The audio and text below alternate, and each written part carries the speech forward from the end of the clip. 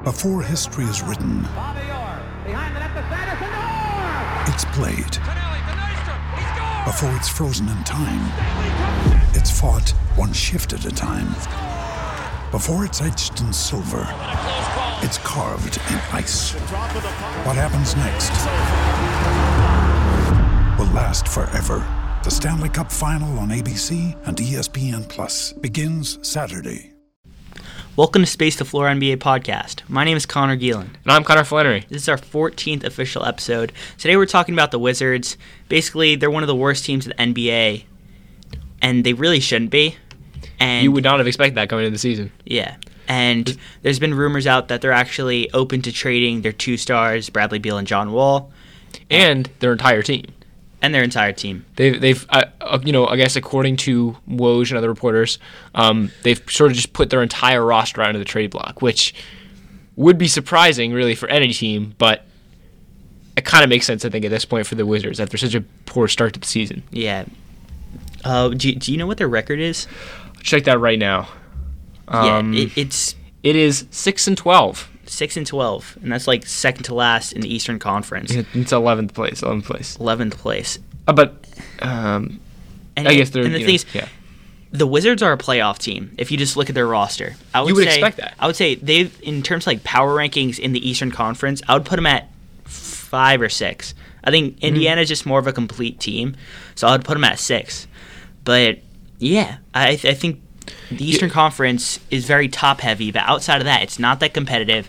The Wizards should easily kind of slip into a roster spot, but they really haven't. Why do you think that is? I mean, like you're saying, this is the same sort of two top-heavy, like in terms of John Wall and Bradley Beal, the same two sort of star players that we've seen them run with for the last handful of years and make the playoffs with. So you would have expected the same thing. And not to say that they can't make the playoffs this year, but it's definitely not looking likely right now.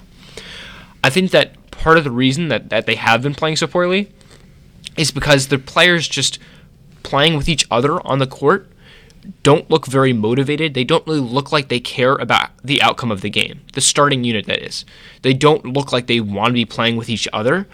And they look pretty incompatible on the court just in general, that like lack of motivation. Yeah, and I remember that after John Wall did something or made a comment, Bradley Beal turned to the stands and said, "I've been dealing with this for 7 years." Yeah. Which is just a pretty kind of petty comment, but I think that actually speaks a lot in a moment of frustration. Mm-hmm. That he's just like he seems kind of sick and tired of it, which I think definitely it could be. And I think also that quote is important because it shows that, despite that we've seen them be a somewhat successful team, be a consistent playoff team, there's been stuff going on behind the scenes that didn't really come out until this season. Even though clearly Bradley Beal hasn't been happy with management or with John Wall or the rest of the team the whole everybody eats scandal. Yeah, where like he said. Marcin Gortat was like, "Oh yeah, we play so much better without you." There's just been like horrible locker room cancer going on. Yeah, like this is with Dwight Howard like only playing like 3 games. Yeah, Dwight Howard could honestly just like turn that from like a 7 into a 10 on the crazy kind of scale. Yeah, no, I mean there's clearly problems within the locker room with the players as a whole. They're just not getting along. Yeah, and that obviously can lead to a bad performance. But personally, they got to fire Scott Brooks. Yeah. I personally am under the belief that Scott Brooks is a bottom 3 coach in the league. Bottom 3? Bottom 3 coach in the league. He's so bad, Connor. He's so bad. Honestly, okay. I think that can literally... They're 6-12 right now, and they should be a playoff team. I understand. His first year was decent when they made the playoffs with like 47 wins or something. Yeah. But they have the same roster essentially as that, and he's been so lazy from what I've seen. To be honest, I understand what you're saying because, in my opinion, the single most important thing that a coach does, even more than how you're running the offense, how you're running the defense, I don't care what it is, the most important thing a coach can do is manage his locker room.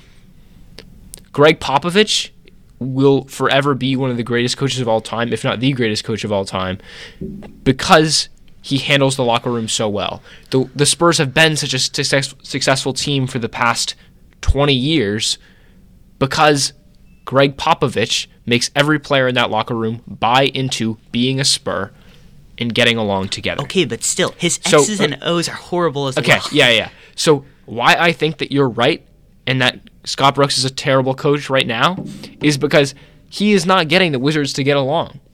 That is true. And no matter how good of a coach you are in terms of X's and O's, no matter how good your team is in terms of talent, if they can't get along off the court, they're not going to play well together on the court. It does not matter. Yeah, but if you just look at his X's and O's, I was really able to like kind of quantify this when watching like a video on YouTube from a Funky Diabetic. But it's just so repetitive. I watched a Wizards game and I realized he was so right. So this is partly his thinking, partly mine. But it's just so repetitive, and it's just way to go out there and do what you want. It's similar to what he did in OKC, saying that, hey, we have the talent, so just like go do your thing, kind of what Billy Donovan does right now. Like, it's just not okay. Basically, you just get either a John Wall ball screen or a Bradley Beal isolation every possession, and they do the same set every possession. And after like that first season, where like it was more diverse that first season, but like after a while, defenses just catch on to where you like they know what you're doing. And this is not acceptable, and I think it's just so lazy as a coach to where that's not acceptable when you're getting paid millions of dollars. Exactly.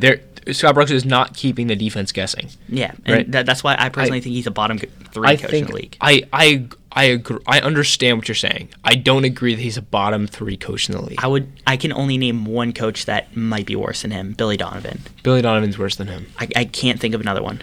Off the top of my head, Ty Lue's not in the league anymore. Yeah, that's true. Off the top of my head, I don't know. Like I don't know who's much worse. I don't know. Think about it in the back of your mind as we do. Yeah. All right. He's horrible. I legitimately think if they had a decent head coach, they would be 500. I think they would be 8-8 or 9-9 rather. A decent head coach meaning a head coach that handles the locker room better? No. A head coach that runs X's and O's better. Yes. But that being said, their defense, which is still coaching, but it's more like hustle plays and how much the players actually care. The defense is horrible. There was a play. That's a lack of effort. There's a play last night when Kawhi Leonard got the rebound and took it coast to coast and just ran past all of the Wizards defenders, just because it wasn't even that they didn't get back. They were kind of getting back, but just no one wanted to pick up the ball. They were like, oh, someone else will do it, and he just literally he didn't get touched. That's what I mean by I think the Wizards. The starting unit does not seem concerned of whether they win or lose the game. Yeah, and they are a very top-heavy team too. They do not have a good bench. Which is credit to Scott Brooks. Scott Brooks is actually playing the second unit, the bench, a lot because they're the only ones who look motivated. I think that's true. He's playing them more than you would expect. Thomas Satoransky is underrated, bro. I legitimately think we'll get into this. I think if they would trade John Wall, like Thomas Satoransky could be an average starting point guard. I think so. Thomas Satoransky's a very solid play.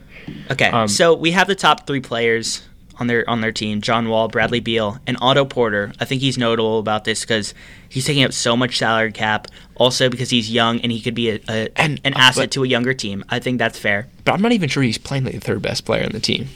Playing Keith is playing pretty well right now, and I'm not sure that Otto Porter is. I think his age just makes him of value. Yes. In terms of value, yes, because Otto Porter is still only 24, 25. Yeah.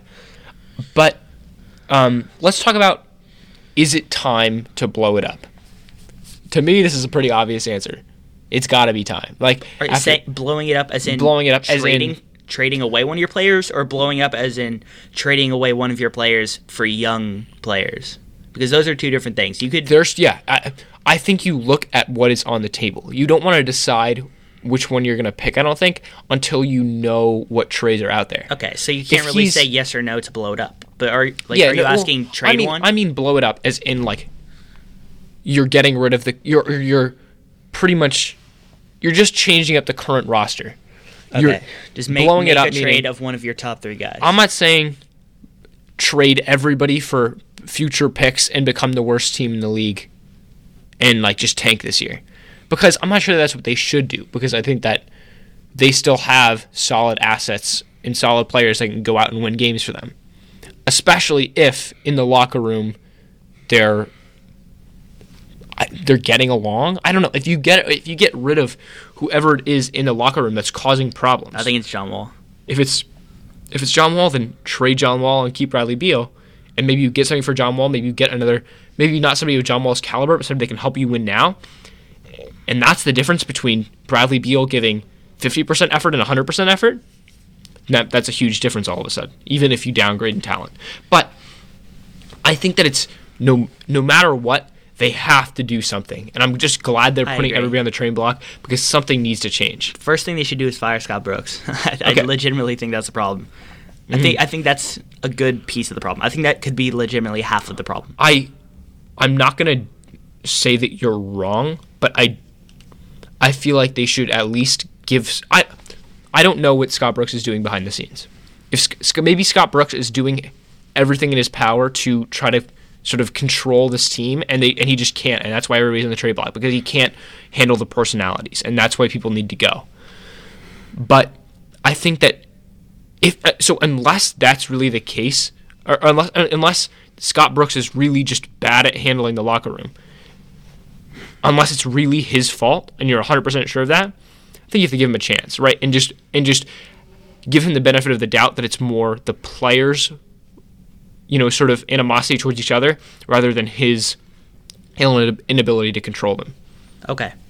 So let's say they try to trade one of them. Which one? First of all, which one would you try to trade?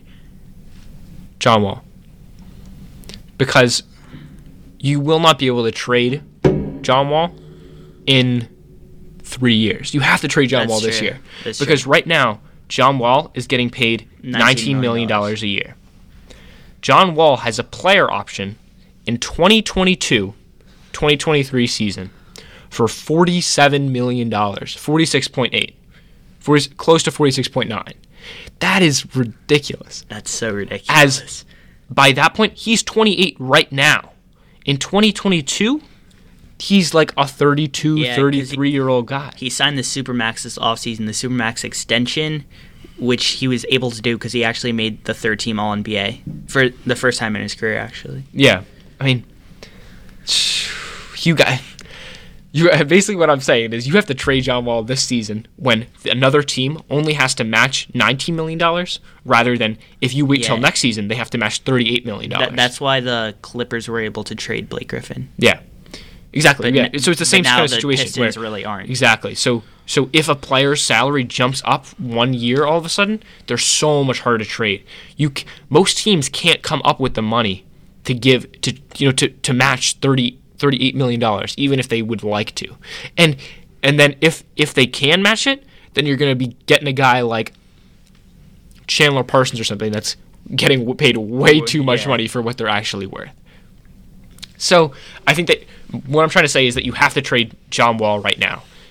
I'm not sure that most teams want it. I don't know if he's tradable. I think it would have to be a very specific situation. A team that does not have a good point guard whatsoever, or a good point guard core, like a team like the Suns or the Magic. Yeah. Or a team that's really just talking about, for Bradley Beal or John Wall, a team that is desperate for a star. Because probably they have a star that they need to convince to stay. Mm-hmm. Talking about the Hornets or the Pelicans. The Pelicans, yeah. I think that John Wall is 1,000% the player that you would like to trade. Bradley Beal is younger. Bradley Beal is getting paid less, and in terms of talent, they're very, very close. They're very close, right? You'd probably put John Wall just a bit above Bradley Beal. It could really go either way. But it can go either way. So you would rather trade John Wall and build around Bradley Beal if you're the Wizards. If you're just trading one and not the other. The thing is that Bradley Beal is a lot easier to trade than John Wall because Bradley Beal is getting paid less in the future, right? So if you're a team, even though you only have to match $19 million, you're looking at John Wall's contract like, do we want a 33-year-old guy getting paid $48 million on our team in 4 years? Not really. I'm looking at you, Chris Paul. People don't understand that that's a bad deal for the Rockets. Anyways, continue. Yeah.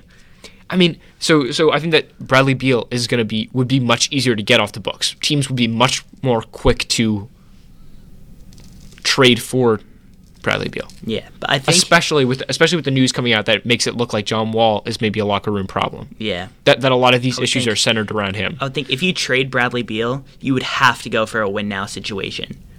That's my personal. Because then you're committing to. Yeah, because then why is John Wall on your team? Then you're committing to 4 year, and you're committing to the next 4 years, having to try to build a team that can compete around a $48 million 33-year-old John Wall, whatever it is. You have to then commit to building, because if you trade Bradley Beal, then you don't really have much. Probably you don't have many assets left to trade John Wall. Yeah. Also, John Wall's like 30. I think if 28. Oh, my bad. But if you trade John Wall, and you can get a package that's a bit younger, and Bradley Beal, I'm pretty sure is what 25, 26. 25. 25. Yeah. So Bradley Beal's fairly young. Yes, So you could definitely. You could get a package back with like an elite 22-year-old or something and be fine. Exactly. And be fine and be set in 4 years. Whereas if you trade Bradley Beal and you get that same guy, he's hitting his prime when John Wall is in the last year of his contract. Yeah, and Bradley Beal is on contract for 3 years. What is he getting paid? The final year of his contract, getting paid not even $29 million. That's a great deal. Currently getting paid 25, goes up to almost 29. Honestly, Bradley Beal. That's a very good deal. But honestly, let's talk about Bradley Beal. I think he's just a great player that teams want to trade for. I think the demand is going to be high, which is why I think exactly. That's why he's the easier player to trade for. And if you're a team, you look at the Wizards roster, and you would rather pick up Bradley Beal to pair alongside an Anthony Davis and Kemba Walker. And that's why I think he is going to be the one to get traded, because he'll have a bigger market. And even though in a heartbeat the Wizards would rather trade. Everyone understands would that. rather, yeah. But like, yeah, I would say Bradley Beal. I legitimately think he's still increasing. He's still becoming a better player every year. I think legitimately he's averaging like 22 or something right now. But I think and taking the same amount of shots as John Wall, which is controversial. But I think when he hits his prime, when he's like 28 or something, I legitimately think he can average like 26, 27. Yeah, I mean, if he's on a team without John Wall, then right now he could average 26, 27. Yeah, I don't know about that. I would say I would put him at 24. I think he get it. But is he going to get better, past 25, you think? I do. I legitimately do. All right. That's fair. And lastly, let's talk about Otto Porter. I think he's getting paid $25 million thanks to the Brooklyn Nets trying to sign him. And the Wizards had to match his contract in like 2016 or something, 2017. Otto Porter getting paid. He has a $28 million player option in 2020, 2021, which is the last year of Bradley Beal's contract as well. Which I'm going to go on a bit of a rant here, but you cannot be okay. Will Otto Porter ever be an All-Star? No. Is Otto Porter irreplaceable? As in, is it No. hard to find another player who plays like Otto Porter at about the same level? No. Kind of a 3-and-D wing. No. It's not. Can you find another wing who plays like Otto Porter, who's relatively young, fits that same 25 to 28-year-old timeline that you have in Bradley Beal and John Wall? Yeah. You can find a player that is very similar to Otto Porter for way less than $28 million. Okay, but think about it. Their teams often overpay people like that because they have to, because they're a restricted free agent, and then the Brooklyn Nets seemingly always throw money at these people, like Zach LaVine, like Damari Carroll. I'm not sure that you like Tim should have Hardaway. matched that.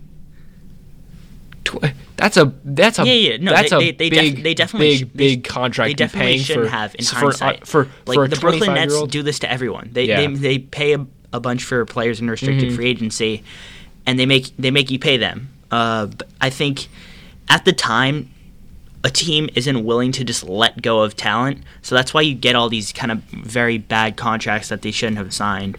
Like Blake Griffin, no, he's not on a good contract. Chris Paul, no, he's not on a good contract. But John Wall, he's not on a good he's not on a good contract. But they had to get these guys back, because they can't just let them walk, because that almost never kind of works out for you, and you're just losing all this talent for nothing. And then two also big deals that are two kind of similar non-all-stars, non-irreplaceable players. Ian Jan Mahimi. Yeah, Jan Mahimi. Okay, that was just a stupid trade, but that was 2016. Bismack Biyombo got paid that money. Timothy Mozgov got paid that money. Joakim Noah got paid that money. Centers got bank in 2016. That was insane. And then also Austin Rivers getting paid like almost $13 million this year. That's pretty questionable. But what's good about those two deals is that Austin Rivers is 1 year deal. Yamahimi is 2 year deal. So actually, that's pretty good in terms of like expiring deals. Honestly, I don't think either of them will get traded because the Wizards are going to be giving up so much salary regardless, so that it would be the other team that would have to throw in an overpaid guy to make it work. I think the one sort of point that sort of sums up everything we just said about bad contracts is that this year the Wizards have $132 million tied up. Next year, they already have $116 million tied up. Without the year after that, they already have $101 million signed up. 2 years in the future, as in the 2020-2021 season, they already have $101 million tied up when they only have $132 million tied up this season. That's tough. You only have $30 million expiring over the next 2 years? That's pretty insane. They have that basically just says like if they don't do anything, they have no cap room. They have no future. They need to do something because like they need to. Yeah. All right. Want to talk about what they could do? Yeah, let's do that. Okay, like prospective teams that could trade for one of these dudes. Either honestly, I doubt Otto Porter would get traded. It would have to be to a rebuilding team like the Nets or something. But the Nets in particular really want to keep their cap space because they have room for 2 max contracts. Yeah. I'm not saying they'll get anyone, but if I was the Nets, I would keep that space for sure. Keep your options open. And if I'm looking at the if I'm looking at the league standings, just all the teams at NBA, I don't really see a team that would want, even if he's young, like it's a limited guy who's probably never going to be an all-star. Yeah, I don't see him getting traded whatsoever with that contract. But like we said earlier, if a team's desperate enough, they could definitely trade for John Wall, or just a team in general would want Bradley Beal. I think teams that come to mind would definitely be the Pelicans. If you're a team, if you're a team that has to prove to a guy in his contract year that we're committed to building around you and we want you to stay for the foreseeable future, Kemba Walker, Anthony Davis. If you're one of those two guys, and if you're one of those two franchises, you want to see these guys on your roster. Of course. Yeah, so that's I would say the kind of taking one of these players is the kind of thing that besides Kemba Walker and Anthony Davis takes you from something like, like one of the bottom 6, 7, 8 seeds in the playoffs to 4 seed or something like that. Or that could be a big just difference. convincing another free agent, the LA Lakers. Or if you're the franchise, it's the difference between keeping that player and losing that player. Yeah, Anthony Davis. If all of a sudden you have John Wall on the team, that makes the Pelicans a much more likely free agent destination. Yeah. I would say the teams that would come to mind overall: Lakers. I would say Pelicans to try to keep Anthony Davis. And we already talked about the Hornets, and I would say the Heat. Even though it's tough because they have like one of the 3 highest caps in the league. And they're not even that good. But the Heat don't really have a number 1 star right now. And they have a lot of Josh Richardson. Josh Richardson is becoming. Stop talking. Not a star. Not a star. Talking. But what I don't mean is You're just saying they don't want to trade him. I didn't mean like they have like a bona fide star. What I mean is that they don't. What I meant to say was like they don't have one player who's like their guy. And I'm saying that Josh Richardson is kind of becoming that. I would argue that is so false. Goran Dragic. Over Josh Richardson? Yes. Josh Richardson is the one guy that, if you're the Miami Heat, is untouchable. That's totally different than someone's best player.